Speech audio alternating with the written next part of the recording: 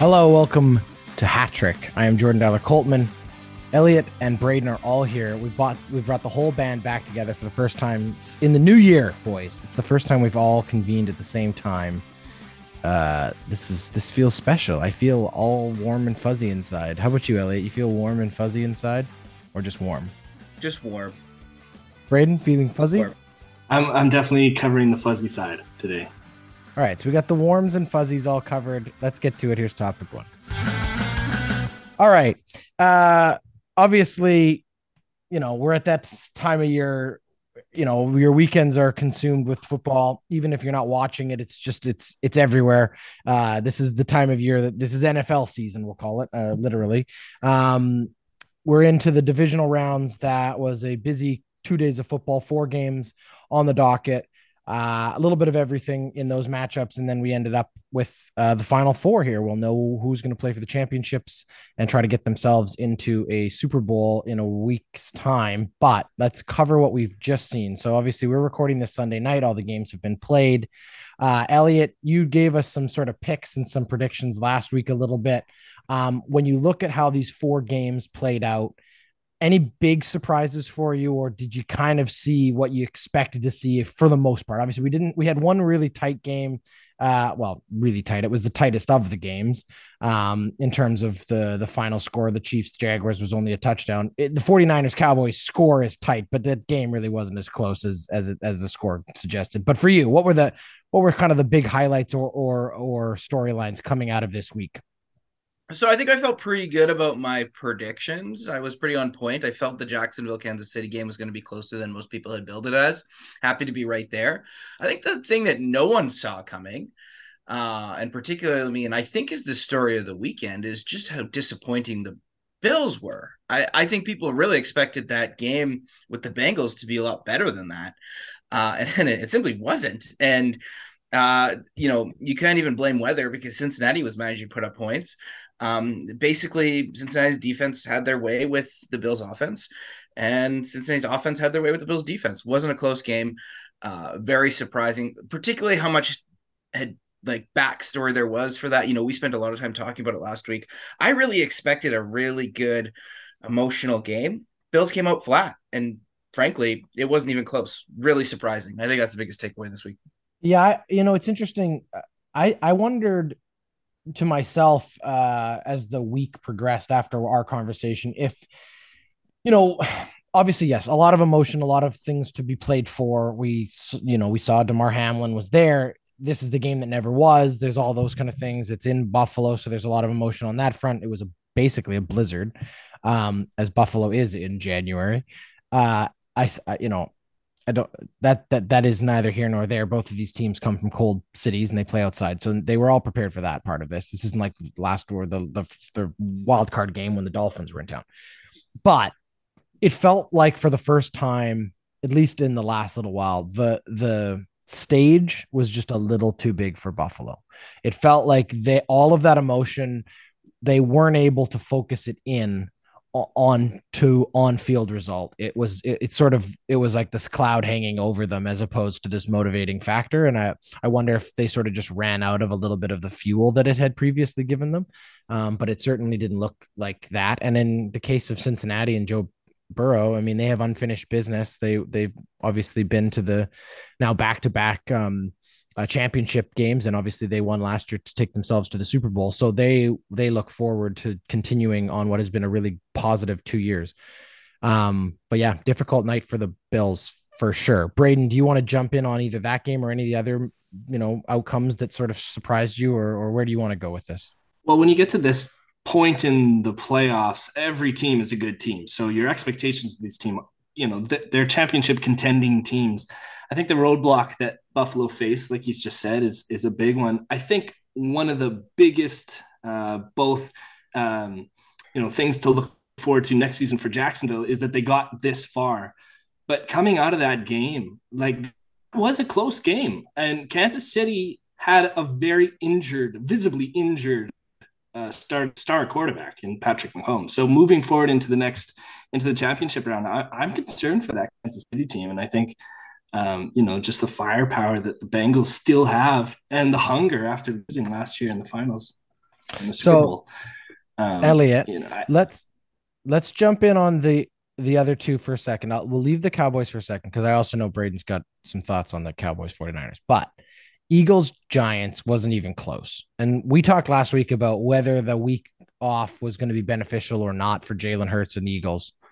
I mean, coming out of this weekend, with the exception of, I think, Joe Burrow, really the smart money has to be on the Eagles here because they look absolutely unstoppable.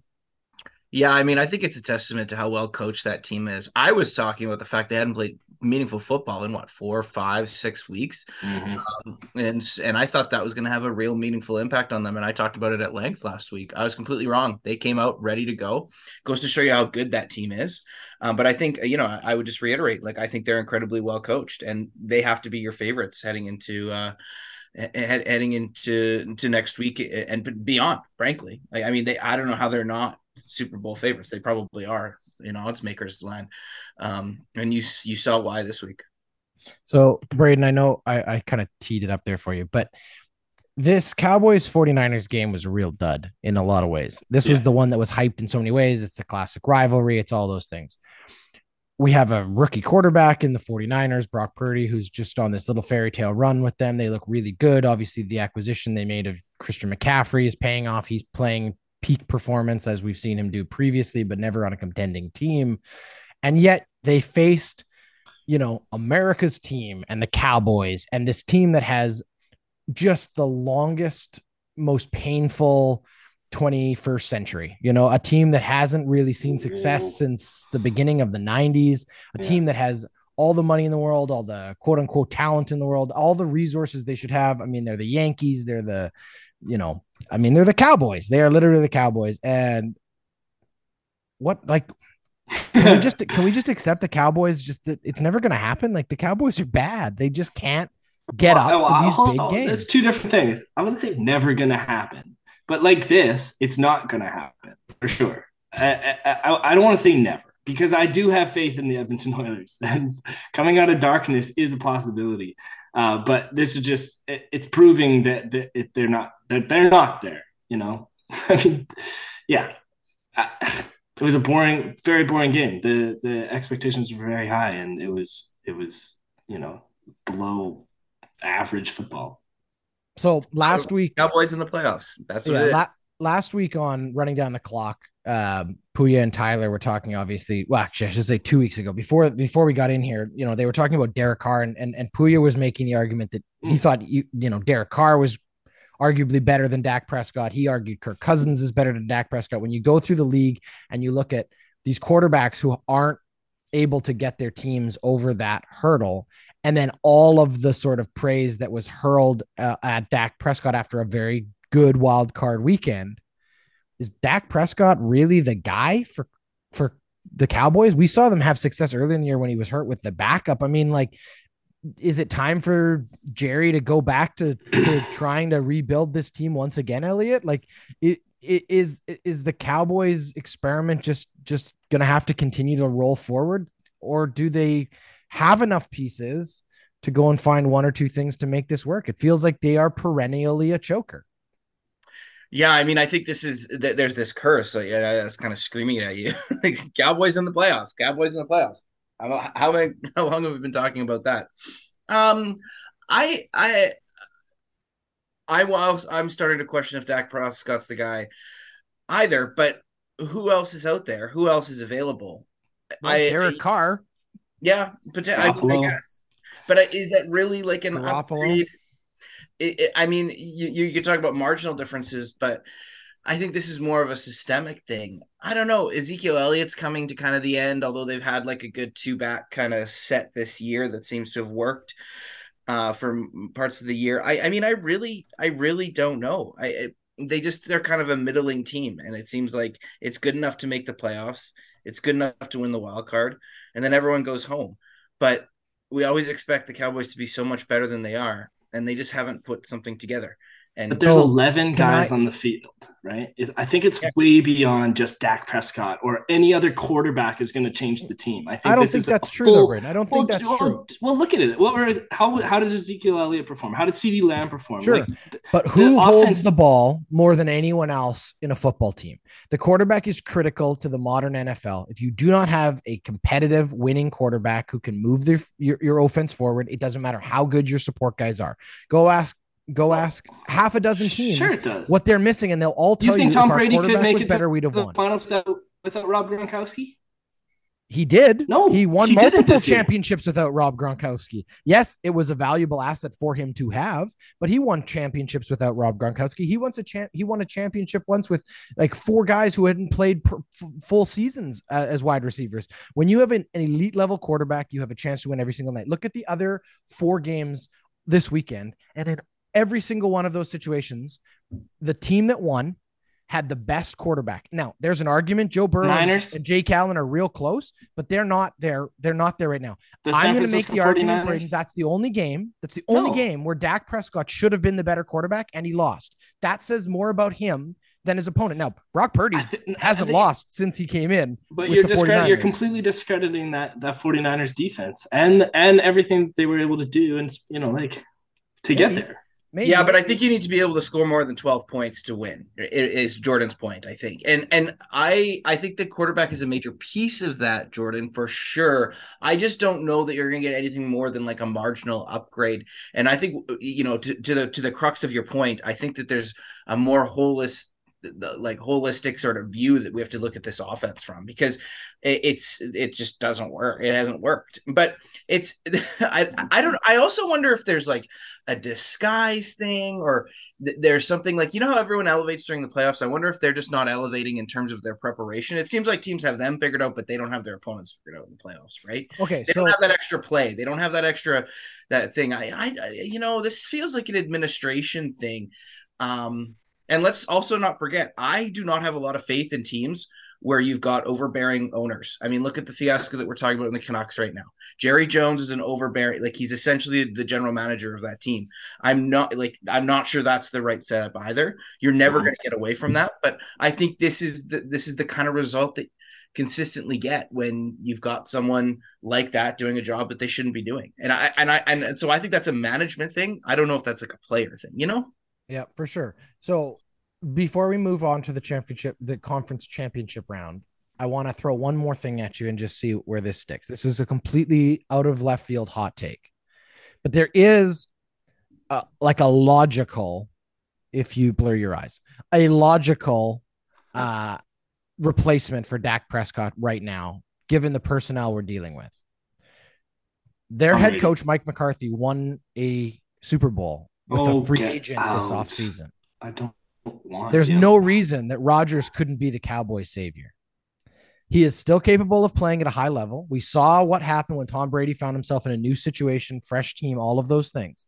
With the other weapons that the Cowboys do have, and look, you're right, Braden, they have lots of good players. CeeDee Lamb, Ezekiel Elliott, there are assets there, but they are missing that key ingredient of a quarterback who can take over a football game and drive down the field. I'm just saying there's a natural fit there. Rodgers played his best football under McCarthy, and McCarthy could be looking for that one more opportunity to save his job, because I think if it doesn't happen in the next year, he's probably looking for a new place to coach too. So I'm just saying it's a very hot I don't take, think you'd be off target by suggesting the Cowboys will have a new quarterback next year. Correct. I'm just saying I think they would be foolish not to consider last season's MVP. I don't hate it. The only thing about it is you've got 1-2 years with him. Like, you're going back to back. He's signing a max contract. This was my argument. Jerry Jones might die before then. The Cowboys are always in win now mode. That's how they are built. Yeah. And to their own detriment sometimes. Yes. For sure. I mean, the knock I always have had against Rodgers and Brady in these final years, and I think you're seeing it, is because you have to pay them so much, they start to impact the salary, your capacity to pay other players as well too. And I don't know enough about the Cowboys' financial, like, salary cap situation to make a comment any more than that, but just something to watch from. Yeah, I don't hate it. I mean, I think if you're that desperate to win and you just feel like you need to do it, I wonder if there's much interest from Rodgers. I mean, I think that's really what it would come down to. I don't think it's a question of whether or not the Cowboys would do it.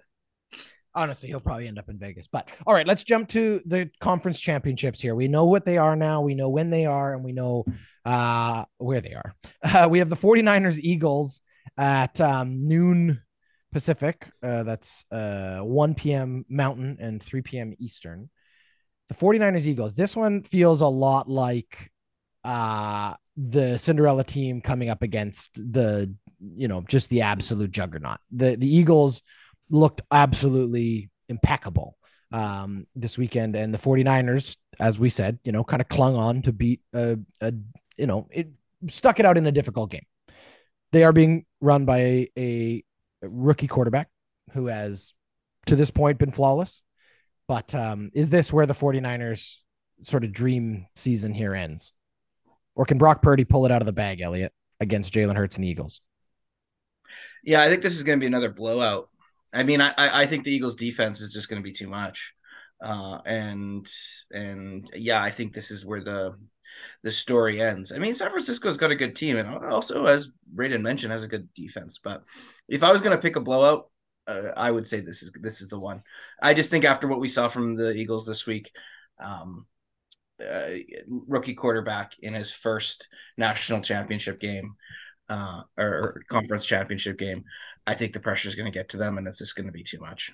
So on the other side, Braden, we have a rematch of last year's NFC champion. Is that NFC? AFC? I don't remember which is which. Anyway, the Bengals and the Chiefs are playing. That shows you how much I really know about the NFL. The Bengals and the Chiefs are playing in the other conference championship, and it is a rematch of last year. I do know that. And obviously the Bengals were victorious. So Mahomes and the Chiefs are going to be looking for redemption. The big question, I guess, is what is the level of injury in this high ankle sprain from Patrick Mahomes? How much will that affect him? Now, we've seen him play and battle through injuries in the playoffs before and find success. He is obviously an incredibly mobile quarterback. So a high ankle sprain is probably not the kind of injury you're looking for. And Joe Burrow, again, really does look like he's on a mission here. He's got his receivers and frankly, the entire offense of that Bengals team just clicking.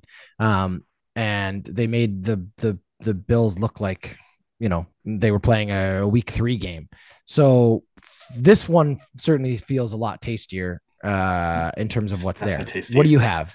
Who do you have? Well, as somebody who has high sensitivity and extreme trigger around ankle sprains, I'm worried. I'm really worried for Patrick Mahomes. The way in which he flew in the game, every time he had to take a step off that back foot to throw the ball.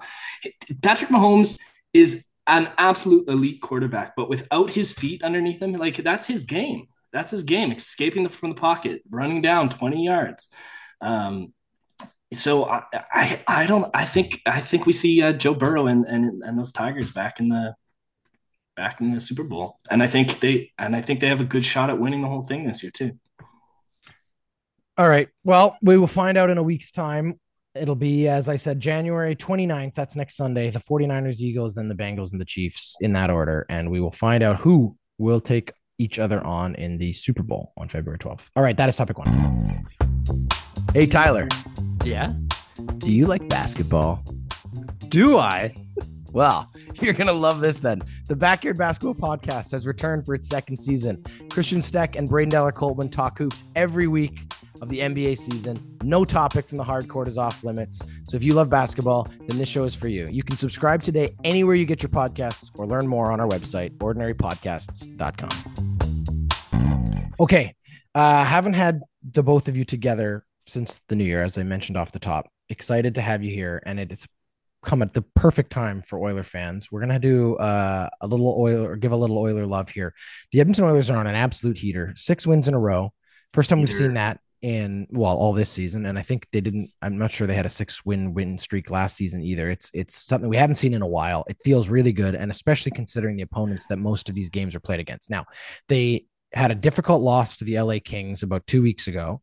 That was sort of the last tipping point, let's call it. It was a 6-3 loss, and it felt like after that, the Oilers just did not have anything left it felt like they were blowing these leads. We couldn't see them finding the turning the corner point, and all these things it just wasn't working. And then something changed, And the first thing that changed was that Stuart Skinner went home to have his son. And that was good, important. Glad that the Oilers gave him the space to go and do that. It meant that we had to turn to someone who has been a very questionable piece of this organization since joining it at the beginning of the year. Someone who has struggled. He's admitted he was struggling. Jack Campbell, in between the pipes, the Wednesday, January 11th in Anaheim, and he was fantastic. The Oilers beat a really bad team that they should have been beating, but they dominated. It was 6-2. The following Friday, they went into San Jose, and again, they put up 7 goals in a 7-1 victory that really should have been a shutout because Jack Campbell played great again against a bad team. So it was like, okay, good. You gave him a couple softballs here. What's it going to look like when they go into Vegas January 14th to play the Golden Knights, top of the division, huge matchup. The Edmonton Oilers go into the third period. We talked about this last week, up 4-3. They win the game 4-3. It was a gutsy, proper playoff feeling win. Jack Campbell was solid. The defense was solid. They played incredibly smart, sound hockey, and they won a game that we have seen the Oilers often lose. Then they play the Kraken, a team that is directly above them in the standings, a team that they are chasing, and a team that has been overachieving in so many ways at home, a team they lost, I should mention, previously in December, another game they were up 2-0 and blew a lead. They beat them 5-2. And all of a sudden now we're looking at the Edmonton Oilers and thinking, where did this team come from? Where did this offense come from? And where did this goaltending come from? Then you have 2-time Stanley Cup winners in the last 3 years, the Tampa Bay Lightning, coming into Edmonton. The Oilers beat them 5-3. And all of a sudden it's like you can't turn the scoring off for the Oilers. You couldn't turn it on for most of December. Now you can't turn it off. They go into Vancouver Saturday night here, Hockey Night in Canada. Again, not a great team in the Vancouver Canucks, but a team that has frustrated the Oilers this season. And again, a team they lost to before Christmas. They went in there, they went up 3-0. They let it get a little close. It got a little hairy there. And yet the Oilers were still able to turn the game on its head in the third period, take control on the back of great plays by Zach Hyman, great plays by their goaltending. That one, of course, Stuart Skinner back in to also see him bounce back. We know now they have 3 All-Stars. The Edmonton Oilers, in every way right now, are as hot as you can get in the NHL. You got to all be feeling just, sunshine and roses. 3. Sunshine and roses in Edmonton. I've done my bit. I was very excited to run it down because it's just fantastic. I'm going to turn it over to you guys for a second. You can toot your horns, or if you really want to be the Debbie Downer, you can tell me why I'm wrong in thinking that the Edmonton Oilers are back the way they were supposed to be back. Elliot, you want to start? How are you feeling about the way this team has turned this around so far this January? I mean, I think it goes back to what we were talking about last week. I think the Evander Kane coming back has had a significant impact on this team. It means that we've got a real, like a full spread out top 9 of players that are playing at that caliber. And I don't even think he has a point since he's been back, but you felt his presence. You felt his, it's evened out the lineups. It's meant that McDavid and Draisaitl don't necessarily have to play together, but can. And if they can, they've got some protection there, but they can spread out the lines.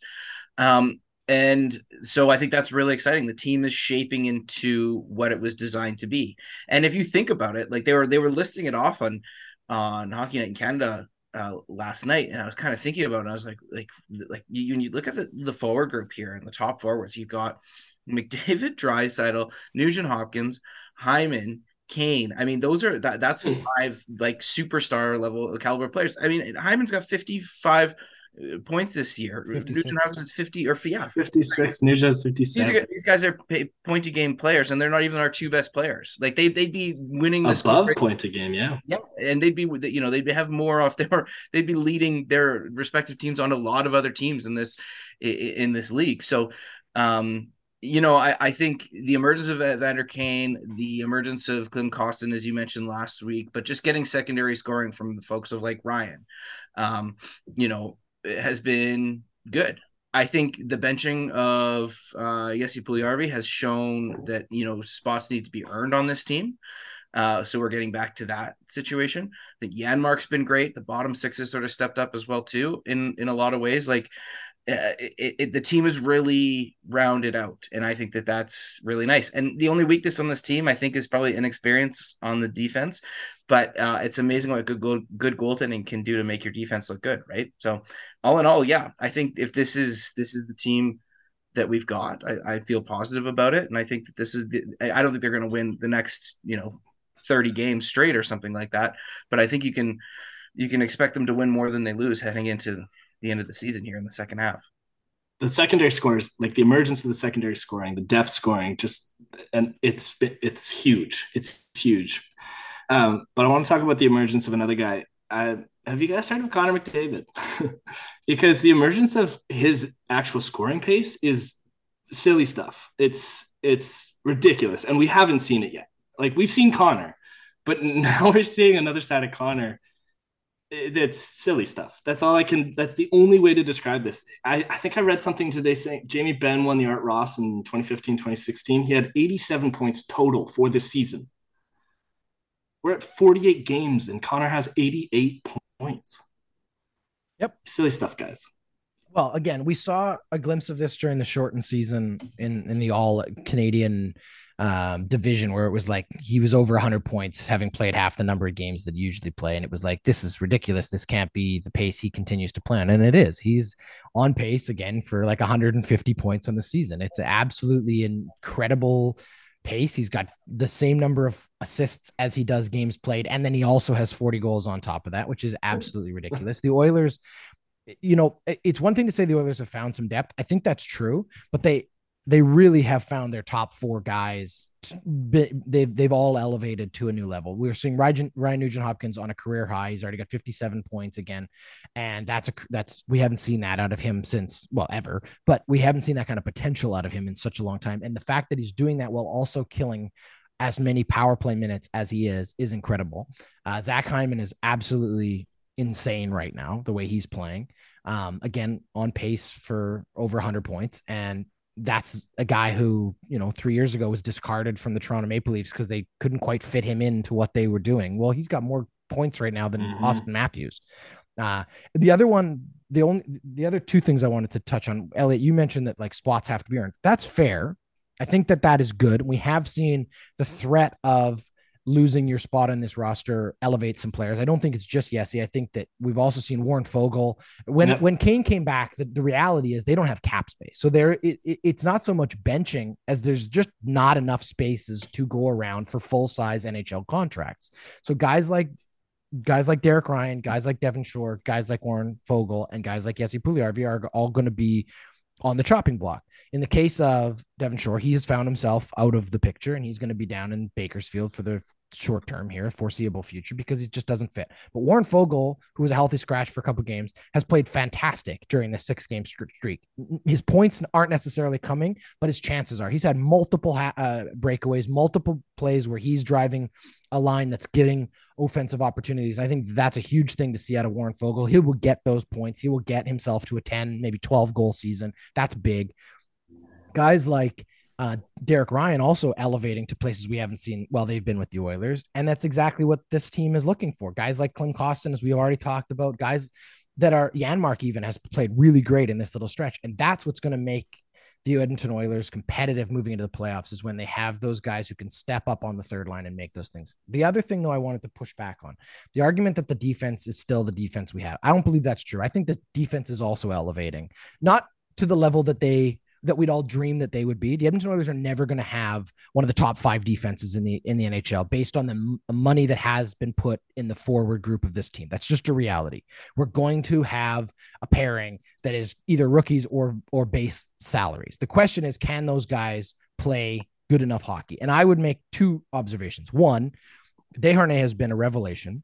The size and physicality he brings is exactly what we were hoping Niemelainen would bring, but he is doing a much better job of it. He is solid defensively. He plays incredibly smart in his own zone. He makes a couple mistakes you'd expect any rookie to make, the same way we've seen Evan Bouchard last season do, the same way we saw Ethan Bear do the year before.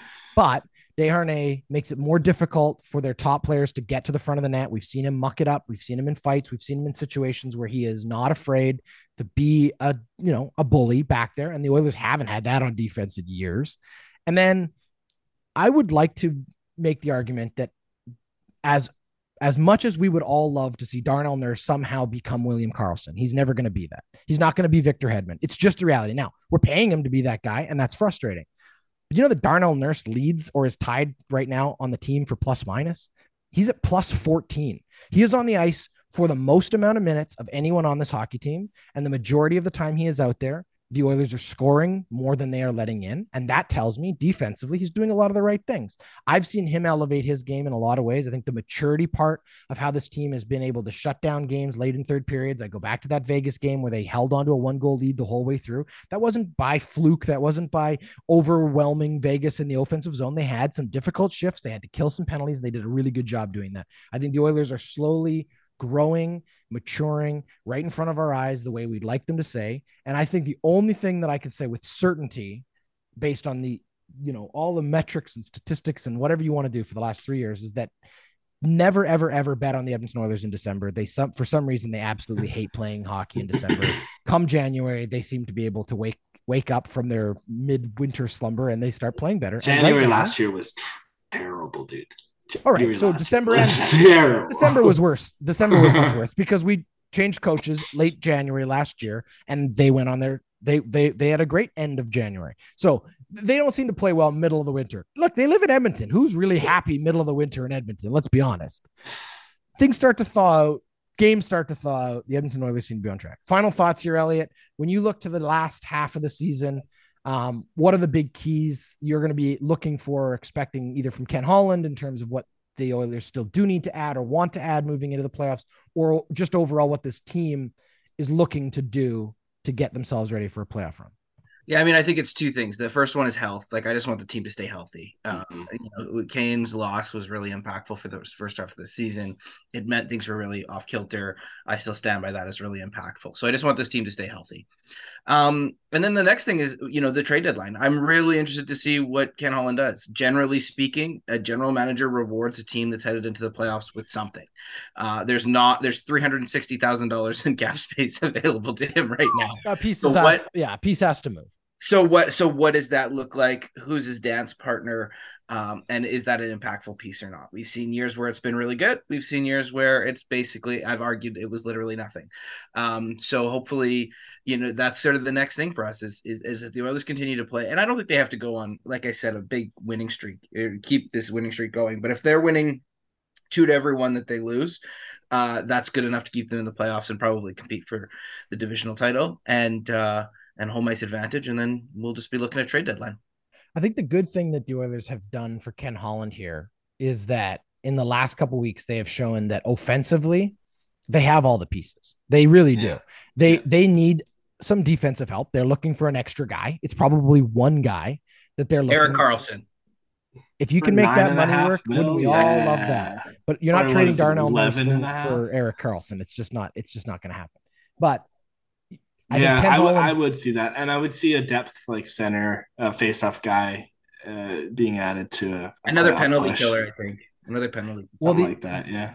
Jonathan Toews. Did Ken Holland already make his big move, though, in the fact that Klim Kostin is an absolute steal? Well, yeah. He's yes. I don't think you have to think about stopping there. It's just great that they've... I mean, for the offense. For the offense, yeah, absolutely. Yeah, and the size. I mean, you saw the impact that he made coming in. I wouldn't say replacing the work of Evander Kane, but at least, stopping a bit of the bleeding there. So there is one piece of this that I just wanted to ask lastly here. I noticed it or thought of it last night during the Canucks game. The Edmonton Oilers have a very obvious piece missing due to injury that they have not missed at all. And I think that it demonstrates two things. One, that the depth has filled in and been able to play without this person. Are you talking about Yamo? Because you can just say his name. That's what I'm saying. Do the Edmonton Oilers really need Yamamoto right now? Like, should Yamamoto not be in the same conversation we keep having about Jesse Puljujarvi as a movable asset? He should. Here's the problem. They're both right wingers. So, like, you move one, you move two, and you're still kind of depleting that right side. We're kind of struggling on the right side. Zach Hyman can play it, but he's a natural lefty. Or a natural left winger. I'm just saying right now, the Edmonton Oilers have not missed Yamamoto at all. He has not added anything this season that they couldn't find at other places, I guess is my point. And the same argument could be made for Jesse Puljujarvi. The only difference is that I do think Jesse Puljujarvi does add size when he's on the ice, regardless of whether or not he's got finish, that Yamamoto simply does not have. Yamamoto is, as I argued last year, Yamamoto is injury prone and he's on long-term IR right now. Exactly. So if he comes back, is he an asset that you really want to carry with you into the playoffs, or is he not a piece that some other team looks at as a reclamation project? I mean, I'm just I being wonder. silly. I think It's an asset. It's certainly an asset Yeah. still if I'm picking between the two guys, I'm taking Yamamoto over Puljujarvi every time.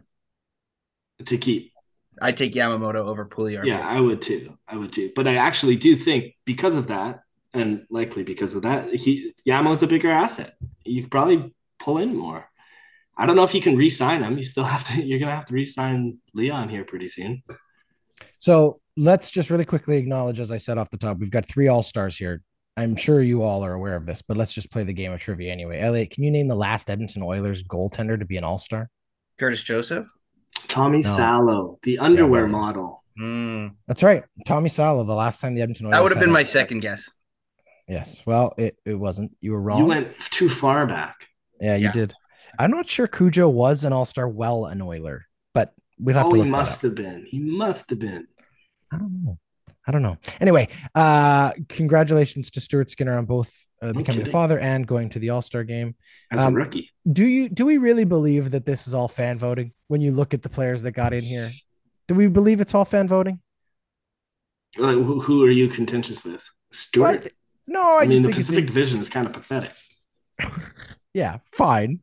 I don't know. The whole thing just feels a little bit like since the whole John Scott thing. I think the NHL is like, it's a fan vote, and then they sort of just pick the players that they kind of want there. Yeah, I'm sort of with you on that. I know that they hated that whole John Scott thing. They hate John Scott.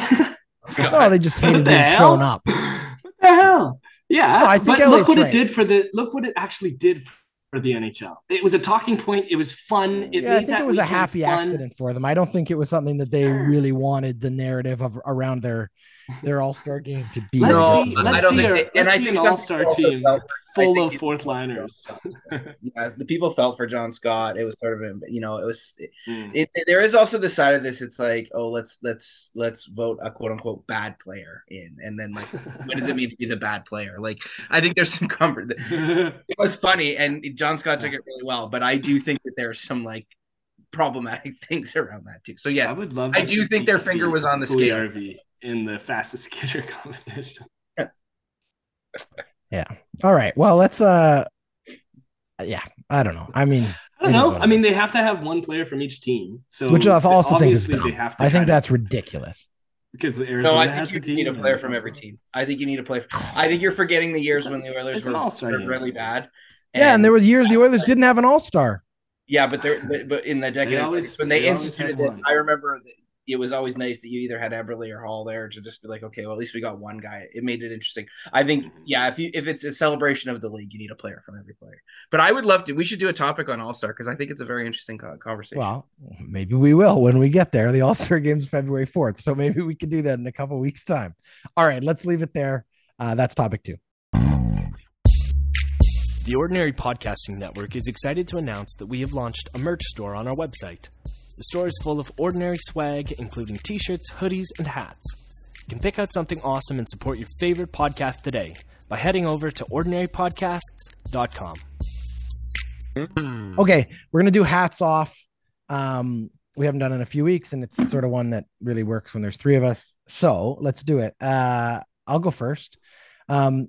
Mine might feel a little obvious or a little bit kind of cherry picking here. We just talked about the Oilers in Vancouver, but obviously the big story around the NHL the last whole week, we talked about it last week ourselves on the show, has just sort of been the mishandling of the whole firing and not firing, holding on to Bruce Boudreau in Vancouver. Jim Rutherford and the entire Canucks organization, I think, just absolutely botched this whole situation. They've really, it's just an embarrassment on top of all the other embarrassments they've already been dealt with. But my hat goes off to Bruce Boudreau for being an absolute and utter professional throughout all of this, not whining, not griping, not going to the media and complaining about it. He's been absolutely charming and frankly, incredibly human about it. We watched a really difficult press conference where they interviewed him prior to the game on Friday night or Thursday night. The second to last game he would end up coaching, and he got quite emotional when asked about it. Obviously, the fans in Vancouver have been incredibly generous and considerate, which is something I don't usually say about Canucks fans, but it's been true. Every time there was a stoppage in play in that Saturday night game, they were chanting Bruce, there it is, which became a chant they started when they first hired him over a season ago. The beginning of it, he was quite embarrassed by the whole thing. He even said, publicly, I don't really like the chant because it's about me instead of the team. But I think he acknowledged it by the end that it was really meant as a truly heartfelt feeling that the Canuck fans were standing with him, knowing that, look, he was never going to be the guy to take them to the promised land here, but they knew he'd been done wrong by an organization that has just continually put its foot in it. Run by an idiot. Now they're owned by an idiot, I should say, now being clearly run by idiots. And I don't understand why you would hire how hiring Rick Tocchet solves your problem. Number one, midseason. I don't know why they didn't just elevate Mike Yeo and then do this in the offseason. You're not going to win anything this year. If you're trying to rebuild from the ground up here, this is a bad time of year to do it. Frankly, you've also set up a new coach to fail because you've already turned the fans against him. The fans are like, who's this interloper who's come in here? And the way this was handled is just embarrassing. Jim Rutherford apologized for it today during a press conference, but it's a little too little too late. My hat goes off to Bruce Boudreau. Yeah, that's messy. It's so unnecessary too. Yeah, absolutely unnecessary. He even acknowledged in his interview he'd apparently made this decision weeks ago and Bruce was aware of it. Then why not fire the guy? Let the guy off the hook. Go put an interim in while you can get the guy. I think it was absolutely disrespectful of a guy who's had an illustrious and very successful coaching career and a real gentleman. So again, my hat goes off to Bruce Boudreau. Good luck out there. I hope he has another opportunity in the NHL. If it isn't, I hope that, he's able to know that at least here at the end of, again, a great career, a special weekend that the fans of Vancouver offered him. And I think that was really cool.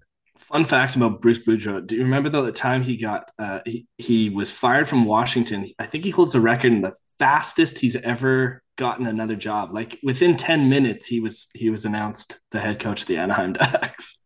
So again, a guy I think that is unanimously loved around the NHL. And that's again, why I don't know why they did him so dirty. So Elliot, who are you taking your hat off to? My hat goes off to Canadian women's golfer, Brooke Henderson, who won a tournament with just the most ridiculous name. So ridiculous, I'm going to share it with you all. She, of course, won the Hilton Grand Vacations Tournament of Champions presented by Insurance Office of America. Wow. Anyway, despite the name, this was, I believe, her 15th tour victory, which is the most tour victories of any Canadian ever, man or woman. And so that's awesome. It's pretty dominant, and I just, I think that's a remarkable accomplishment that should be tipped off to. So there you go. Well done, Braden. Round us out here. Who are you taking your hat off to? I'm tipping my hat to Shingo Kunieda. He's the world #1 wheelchair tennis player who announced his retirement today. I can't even count how many Grand Slams titles this guy's won. He's the guy. He's the most dominant wheelchair tennis player in the world. Shingo Kunieda. Very good. Good choices all around. Thank you both. Nice to have you both here. I really appreciate you putting in the effort to make it here Sunday night. Really do. Warm and fuzzies all around. Great episode. Thanks everybody for listening. As always, please head over to the Ordinary Podcasting Network's website, ordinarypodcasts.com. Find out all about this show, all of the other shows across the network. If you are a football fan, Thursdays, check out Running Down the Clock. They are talking playoffs every week, and they have lots of fun hot takes for you. Check that out. Again, Running Down the Clock. Until next week, on behalf of Elliot and Braden, thanks for listening. That was Hat Trick. Hat Trick is a member of the Ordinary Podcasting Network.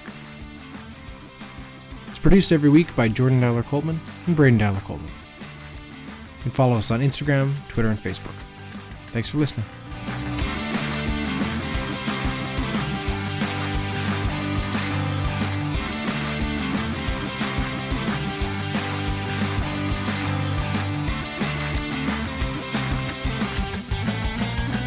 The Ordinary Podcasting Network wishes to acknowledge that the lands on which our conversations take place include Treaty 6 territory, the traditional meeting ground and home for many Indigenous peoples, including the Cree, Dene, Saulteaux, Blackfoot, Métis, and the Nakota Sioux peoples, as well as the unceded territories of the Coast Salish peoples, including the territories of the Musqueam, Squamish, and Tsleil-Waututh nations. We acknowledge the many First Nations, Métis, and Inuit whose footsteps have marked these lands for generations.